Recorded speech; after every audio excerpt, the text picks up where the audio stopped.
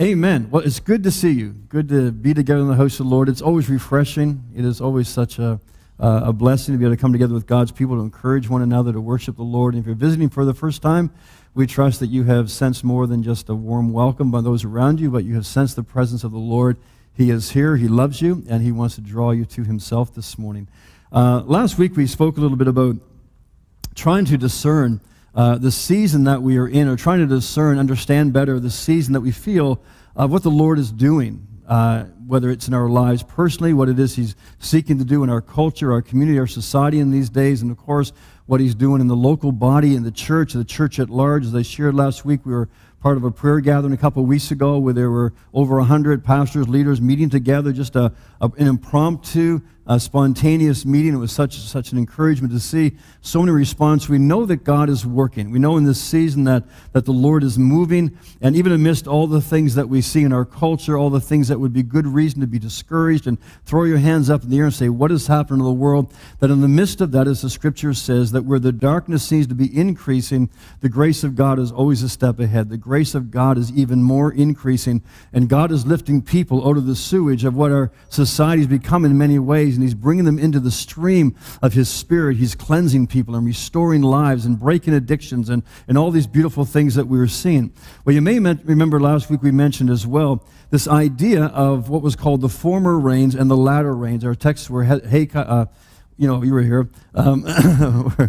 It was in the Old Testament anyway. I was teasing. It was in Hosea and Zechariah, where the Lord is talking about the former rains and latter rains. And basically, what it means is that in the agriculture of the days of Israel, is that just like in many warm climates today, when seeds were sown in the fall, there would be some rains that would come, kind of like in our winter season, some light rains, and that would cause the seeds to begin to germinate.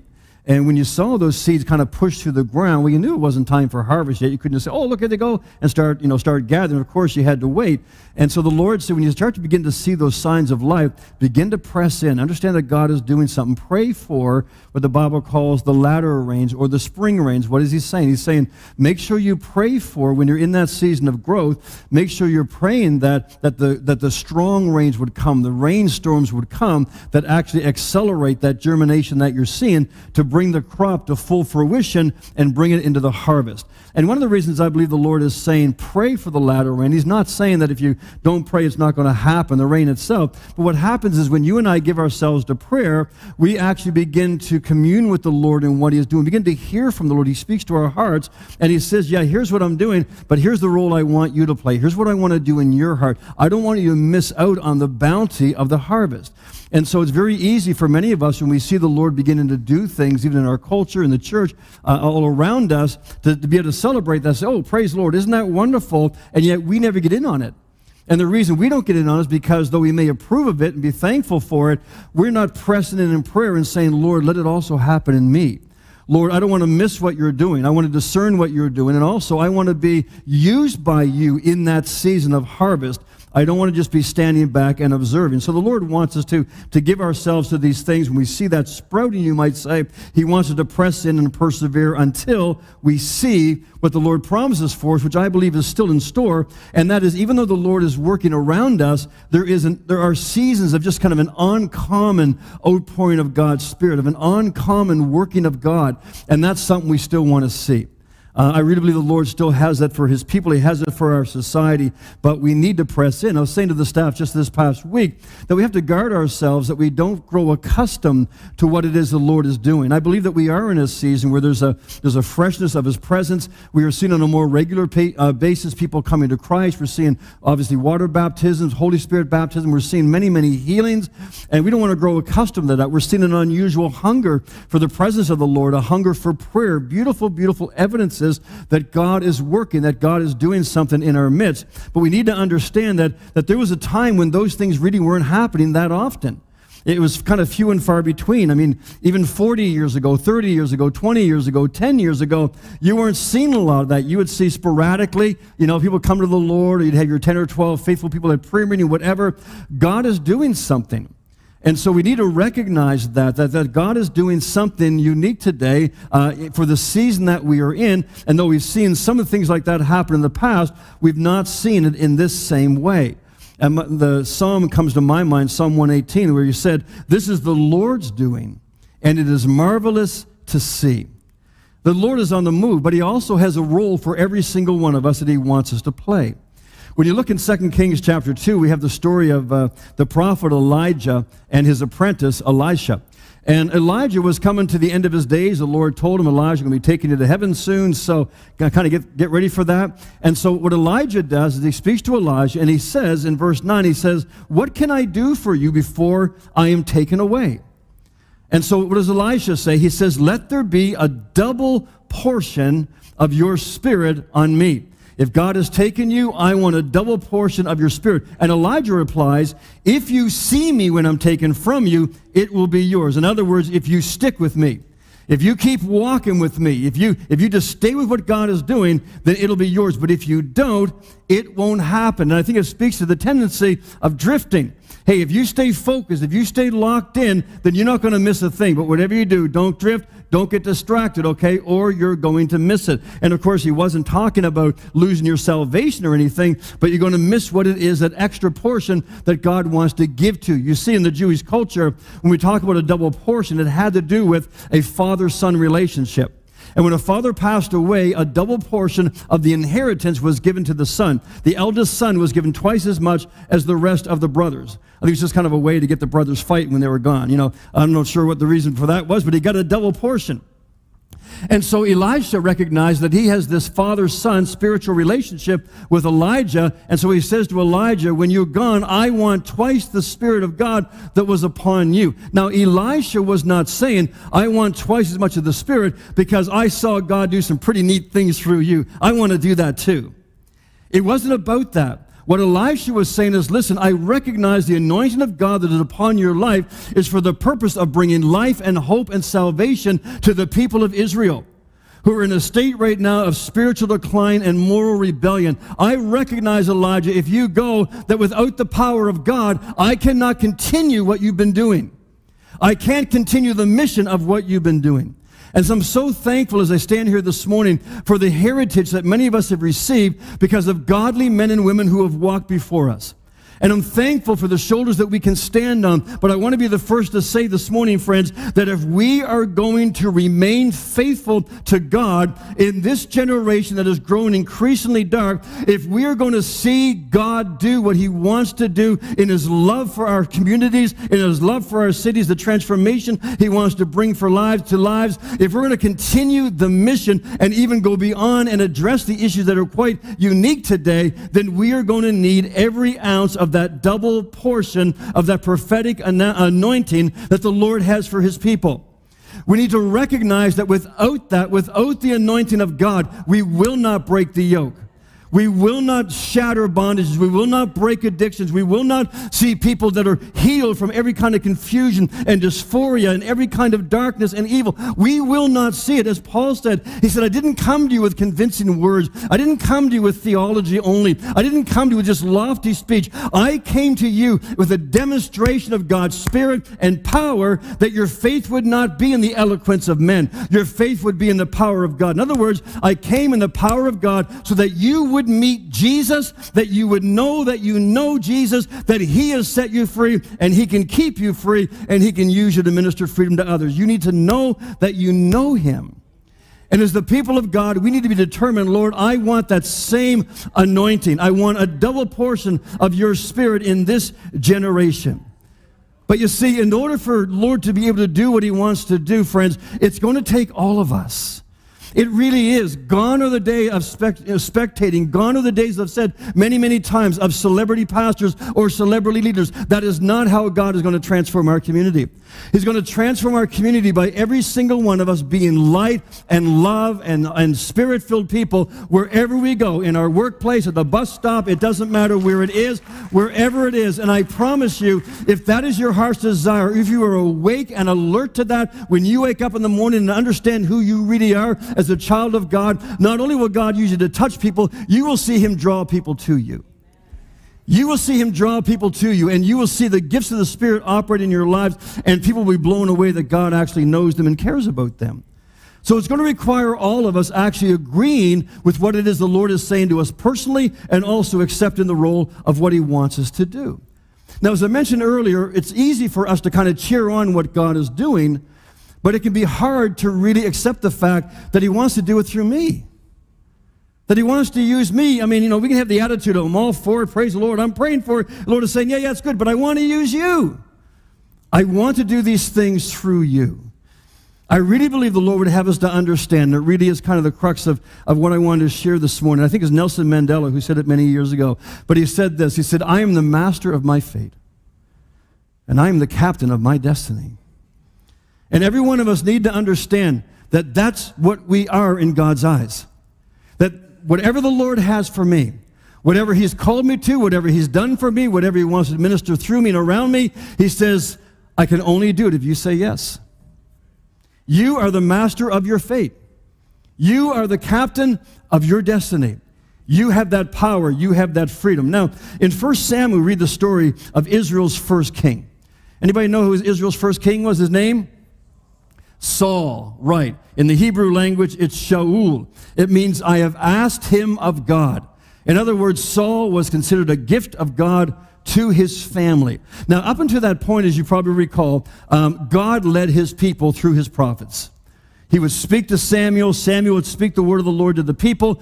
He would have judges that would, oversee certain things that had to be decided, everyday life. But God wanted to lead his people through his prophets. But Israel saw all the nations around them. They said, we want to be like them. We want to have a king. We want to have a tangible, in the flesh, someone we can see, a castle up there, knowing somebody's on the throne. We want a king. And Samuel says, you don't realize what you're asking for. I mean, number one, nobody can lead you better than the Lord.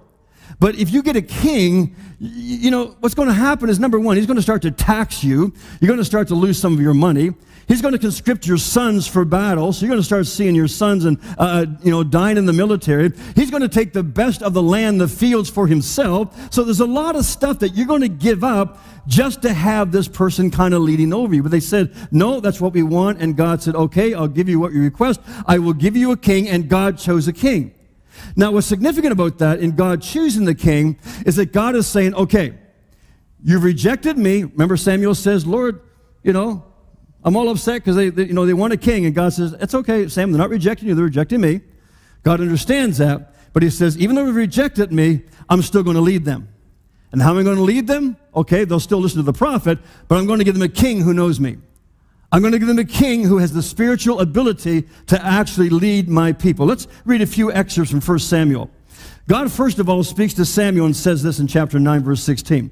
He says, I will send you a man from the tribe of Benjamin, anoint him as ruler of my people Israel, and he will rescue them from the Philistines. And then when Samuel meets Saul through a variety of circumstances, he meets Saul and he shares God's word with Saul. What does Saul say? He says, I belong to the tribe of Benjamin, Samuel, the smallest tribe in Israel. And my family is the least important one in the tribe. Why then do you talk like this to me? In other words, you must have the wrong guy. You've got the wrong person. Have you ever felt that way? The Lord speaks the word to your heart. Maybe you're just in worship this morning and things are starting to bubble up and the Lord has given you the desire for more. Just areas he wants to bring freedom. He wants to bring healing. Things he's laying upon your heart. We can respond the same way and say, Lord, you are good. Lord, I believe you're almighty. I just don't think you can do a whole lot through me. But when God tells Samuel, he says, I will send you a man. What is he saying? He's saying, Samuel, I have chosen a man. In fact, this man's not even aware that I've chosen him. But I'm going to send him your way, and you'll see who he is. This reminds me of what Jesus said in John 15. Why don't you read it with me? You did not choose me. I chose you, and I appointed you to go and bear much fruit, the kind of fruit that endures. The Lord says, you're not here out of the goodness of your own heart. You didn't initiate anything. I initiated it. I have chosen you, and I have appointed you. Now, being appointed to something obviously includes a measure of responsibility, but that's not the key focus here. When the Lord says, listen, I have chosen you, and I have appointed you, that word appointed is meant to give you the reassurance that whatever you feel like, whatever you see, whatever lie the enemy brings your way, the Lord is saying, I have selected you. I have selected you. I have chosen you. The Lord wants us to understand that everything he lays upon our heart, he has already determined to do because he has chosen us for that. Now, after Samuel speaks to Saul, he gives him a sign. He gives him a sign so that Saul would have no doubt that the word that God has spoken is for him, and that he will be given the ability to do what it is that God has said, even though he may feel unqualified. And so after telling him that he's going to be meeting some people at a certain time, some men, he says this in chapter 10, verse 6. He says, after this, the Spirit of the Lord will come mightily upon you, and you will prophesy with them, and you will feel and act like a different person. And then when Saul leaves Samuel from that conversation, before any of this happens, we're told in verse 9, will you read it with me? God gave him another heart. God did this work in Saul's heart. He gave him a whole different perspective. And then later on, the Holy Spirit. And I believe that what happened to Saul was really a foreshadowing of what happens in the heart of every person who surrenders their life to Jesus Christ. Every person who says yes to the Word of God to them. What the Lord speaks to us. We know the Scripture well, but I'll read it 2 Corinthians 5 from a modern translation. It says, when someone becomes a Christian, he becomes what? A brand new person where? Inside. From the inside out, he changes us.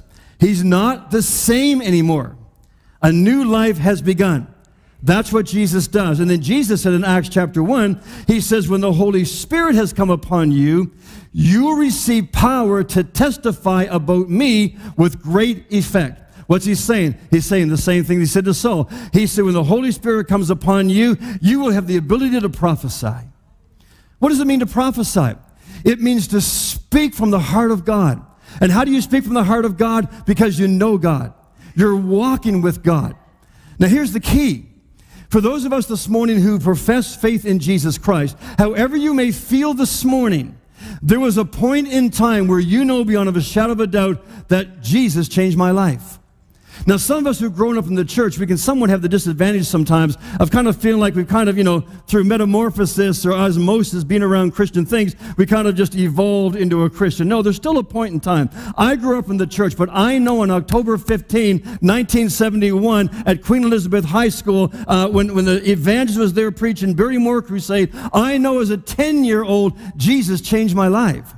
I knew what it was to confess my sin that morning and invite him into my heart. I knew what it was at the age of 10 to feel the Holy Spirit say, you're going to be a pastor. I knew those things without a shadow of a doubt. You see, so there are those moments we can look back and say, yeah, I know that God has spoken to me then. Or if you're baptized with the Holy Spirit, you know that there was an encounter that you had with the presence and the love and the power of God. Whatever your experience may have been, and it might have been even since then, you've had other experience with the Lord.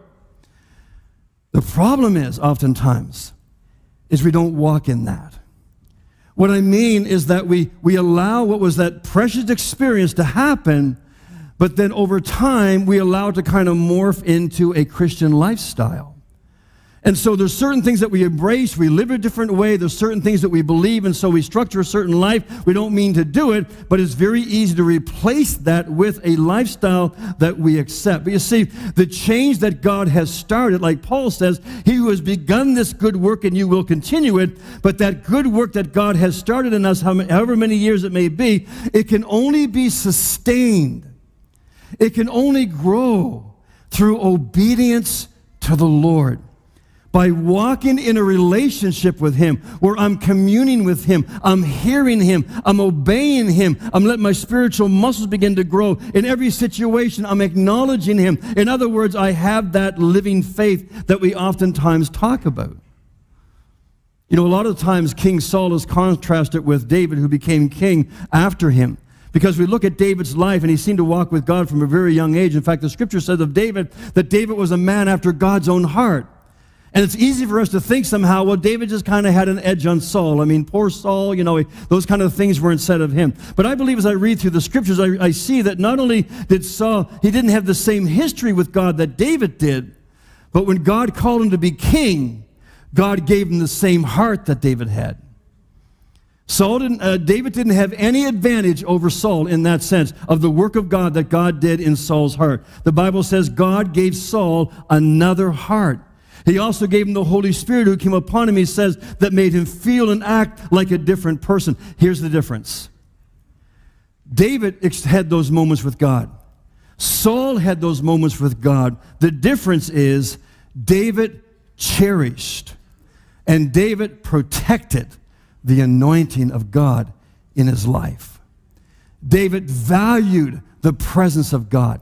David was in the Word of God. He says, I meditate on your Word day and night. David loved the Word of God. David walked in the Word of God. Hear me, saints. You can look all around you. There's not a single person in this room who has an advantage over you. Not a single person.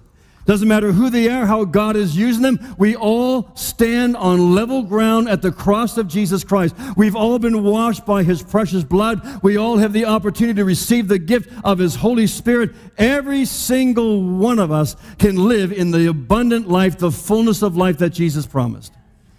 It doesn't mean that life is always easy, but it means, as John says, we understand I have an anointing that remains.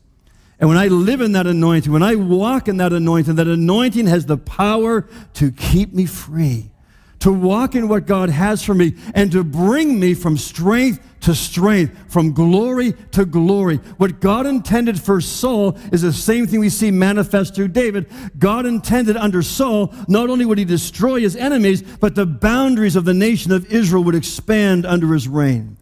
God desires that for you and me. He wants to bring every single one of us from freedom to freedom. But we have to ask ourselves, do I cherish what God has done in my heart? Do I protect what the Lord has done for me? Friends, I said in the first service, I hope it's understood properly. I don't want to embarrass my wife. I hate to do that, especially on YouTube.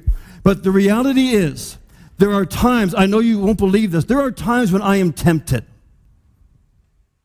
I didn't hear a gasp, so I guess you're not surprised. Okay, let me try it from a different angle. But there are times when I'm tempted. Whatever the temptation, whatever the sin, whatever the trial may be, I'm tempted to give in. I'm tempted to do what my flesh wants to do. But one of the reasons I don't do it as best I can is, number one, if I know the Lord's word, I know it's wrong. Or I know that, something I shouldn't be doing. I don't want to, interrupt my fellowship with the Lord. But I'll tell you another reason is because I want to protect the anointing of God on my life. It means something to me. I've served the Lord long enough to know what it is, whether it's preaching the word, whether it's sharing Christ with someone in the marketplace, whether it's laying hands upon the sick. I know what it is for there to be lingering sin or disobedience and the enemy to come to me and say, what are you doing? You've got no authority. Whatever lie he may tell, and sometimes it's true because whatever you choose to do, right? And so when temptation comes, oftentimes I'll look ahead and I'll say, I don't want to lose that. You see, that was the difference with David and Saul, is that when push came to shove, Saul would often do what it is that he wanted to do out of fear or wanted to be in control or being impatient. You can read about his life. But what did David do when he was confronted by Nathan for his sin of adultery and of murdering an innocent man? What did he do? He said, I'll paraphrase, but he said, God, here, take my throne. If you want my throne, you have it. If you want the kingdom, it is yours. If you want me to, I'll live as a pauper. But whatever you do, Psalm 51, don't take your Holy Spirit from me. Don't take your spirit from me. What was David saying? I don't want to lose what you've done in my life. I don't want to lose the reality of my faith. And I just feel in my heart this morning, I'm getting way off my notes here, but I just feel a simple truth, if we could drive home this morning, that what the Lord has begun in you, let him complete it. What the Lord has called you to, who you are as his daughter, as his son, understand who you are in Christ. Understand how gloriously you have been saved. Understand the person and power and presence of the Holy Spirit that you can carry with you every day. And as you carry that presence everywhere you go, you can see his kingdom expand. You can experience a living faith. But you are the captain of your destiny. You are the master of your fate. The Lord has done everything he needs to do. The question is whether or not we cherish what he's done in our life, whether or not we will protect what it is he's given to us. I'm going to jump ahead. There's a number of examples of where Saul just made wrong decision after wrong decision. But they're really kind of summed up, I think, in 1 Samuel 15. There's an instance you may recall where the Lord says through the prophet, Saul, I want you to destroy the Amalekites. They're a cancer in the land. They're a vile, vile, evil people. I just need to annihilate them, just like removing a sickness from the land. He said, I want you to go to battle against them. I want you to kill every man, every woman, every child, every animal. I want them completely erased off the face of the earth. Now, we can stand here pompously and judge God on that, but you weren't there then. If you lived in that day, you probably would have said, praise God. Yeah, they're a wicked, wicked, vile people. And so that's what he had to do. So Saul goes to battle. He does what the Lord says, but the problem is he didn't do everything the Lord said. He decided to spare the life of the king, kind of as a trophy probably, and also to keep the best of the animals. Now, Samuel catches up to him later on and says basically, how'd it go, Saul? Oh, wonderful. I did everything you told me to. Oh, yeah, I had a great battle, great victory. They're all gone. Everything you said. And Samuel says, then why in the world do I hear these animals? And he goes, oh, well, there's a reason for that. And right away, under stress, under pressure, what does he do? He blames his own people. He blames his own armies. He says in chapter 15, my men, he's the king, but my men did not kill the best sheep and cattle that they captured. Instead, they brought them here to Gilgal to offer as a sacrifice to the Lord your God. Notice that. To the Lord your God, right? What are you talking about, Saul? God gave you a new heart. He changed your heart. He made you into another man. He gave you his spirit. What do you mean your God? He's your God, Saul, not just Samuel's. But we see through those words how far he has drifted. You see, when we don't cherish what God has done in our life, when we don't take advantage and begin to cultivate a walk with him, where we are in his word, like David, because it says, Lord, even if I find it hard to read, Lord, give me a love for your word. Lord, let me esteem your word more than anything else in my life. Lord, don't take your Holy Spirit from me. I want to abide in your presence, be refreshed in your presence every day. If we don't cultivate what the Lord has done in our heart, we will drift. And we will come to the place in our lives where we may not have lost our salvation, but there's no confidence anymore, right? There's no sense of really knowing who we are as the people of God, and we kind of think whatever God is doing, well, God just kind of does it through them. He wouldn't do something like that through me. It's kind of like your God. And the Lord says, no, I'm your God too. And so he makes an excuse as to why he has all these animals. He says, oh, we saved all these best animals to sacrifice. And then what does Samuel say? I'm sure we know the story very well. He says, Saul, to obey is better than sacrifice. To listen to God is better than the fat of rams. What is he saying? God has made provision for sin. If there's sin, an animal can be sacrificed to cover the sin. We're speaking Old Testament, to cover the sin for now, that you can commune with God. But God takes no delight in seeing animals killed. He just made a provision in case you need it, right? He made the provision, but you know what he says? To obey is better than sacrifice. If you would obey, you won't need to sacrifice. You see? Friends, we have to get out of this mindset. I'm not saying that all of us think this way, but it's tempting. We have to get out of this mindset that, oh, God understands. Or I know I'm not doing what he said to do, but I'll ask forgiveness later. I just really want to do this now. David didn't have that heart. Yeah, David really blew with Bathsheba, but he lived a long time, did a lot of wonderful things. David didn't have that heart. David had that heart of, Lord, I just want to chase that. He had kind of like that Joseph default. You know, the woman's trying to entrap him. I'm gone. Leave the cape in your hand. I'm out the door. I'm not even messing around with this stuff. And that's why God could use Joseph the way that he did. But there needs to be that same default, that same switch in our own heart. Because there's a lot of times that we just feel we don't have that assurance, we don't have that confidence, we don't really feel we have that anointing. And that's what John says. You have an anointing that remains. But the reason you don't feel that anointing, that confidence sometimes, is because you allow your sin, your way, what you want to do, to come between you and God. And then when it comes time that you need that confidence, you don't feel it. And the enemy has a heyday with you, or he just kind of straps you and hinders you from what it is he wants to do and what your heart longs for. And the Lord says, listen, if you just learn to obey me. John says, if you sin, you shouldn't, but if you do, you can confess your sin and the Lord will forgive you. But John says the preference is, even though the Lord has made a way for you to be forgiven, he says, don't sin. Don't sin. What's he saying? Obey. If you want to grow, if you want to live in faith, you've got to learn to obey. You've got to learn when temptation comes to say, I may be tempted, but I don't want to lose the anointing. I may be tempted. I don't want to lose that confidence with God. I don't want that. Saul was king for 40 years.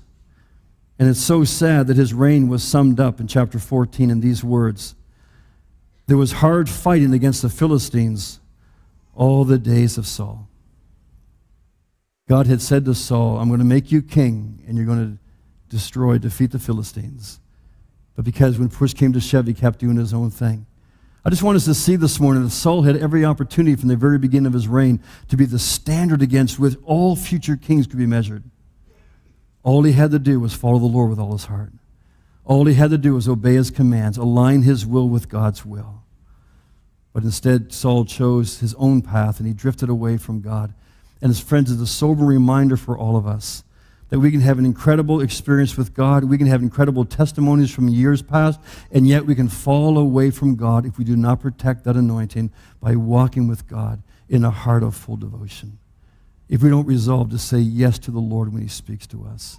I'm going to ask the worship team to join me as we conclude with communion this morning. But in chapter 15:35, it says this, the Lord regretted that he had made Saul king over Israel.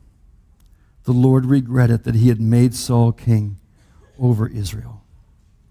Now, when I say that, I know there's a little demon whispering in your ear. God regretted making you. Look at your life. You're just one big regret. That's not what that word means. God in his foreknowledge knew all that would happen, but it never stopped him extending grace over and over again to the king. That word regret simply means this. If I could paraphrase, I would say it this way. It grieved the heart of God. It broke the heart of God that Saul never became everything that God knew and gifted him to be. That's what the Hebrew word actually means, that it grieved God's heart. Hear me this morning, friends. God has never regretted making you. Jesus has never regretted choosing you. He is for you. He's for you. But you are the captain of your destiny. You are the sovereign of your kingdom. The Lord says, I've given you a new heart. I've changed you into a different person. I've given you my spirit. But do you really appreciate what I've done in you and what I've made it available to you? Are you walking in that? Like David, do you cherish the presence of God in your life?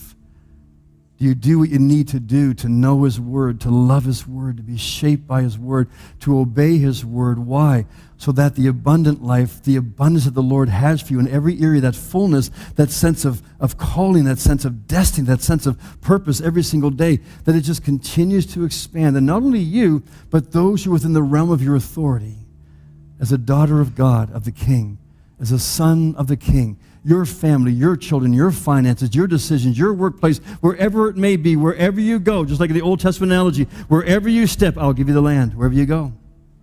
Wherever you go. How does the Lord transform our city?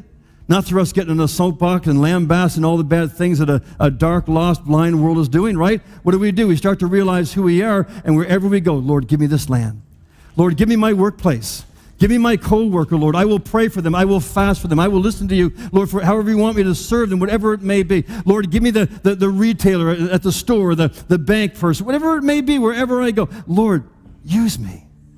Let your kingdom come. Let your will be done, right? But the enemy comes to rob, steal, kill, and destroy. He comes to rob our authority. And the Lord says, here's what I've done in you. Here's what I've given to you. Cherish it. Cherish it. Walk in it. And you'll be free. If you sin, confess it, I'll forgive you. But you know what? You don't have to sin. You don't have to. Isn't that mind-blowing? You don't have to sin. You can obey. You can be free. You can grow. You can have fun. You're the master of your fate. You're the captain of your destiny. Amen? If you give your kingdom to the Lord, everything He's designed for you, it will come to pass. And in the midst of the storm, He'll give you strength as well to go through that.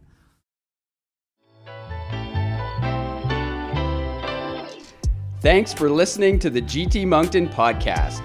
Don't forget to subscribe to get the sermon as soon as it's released.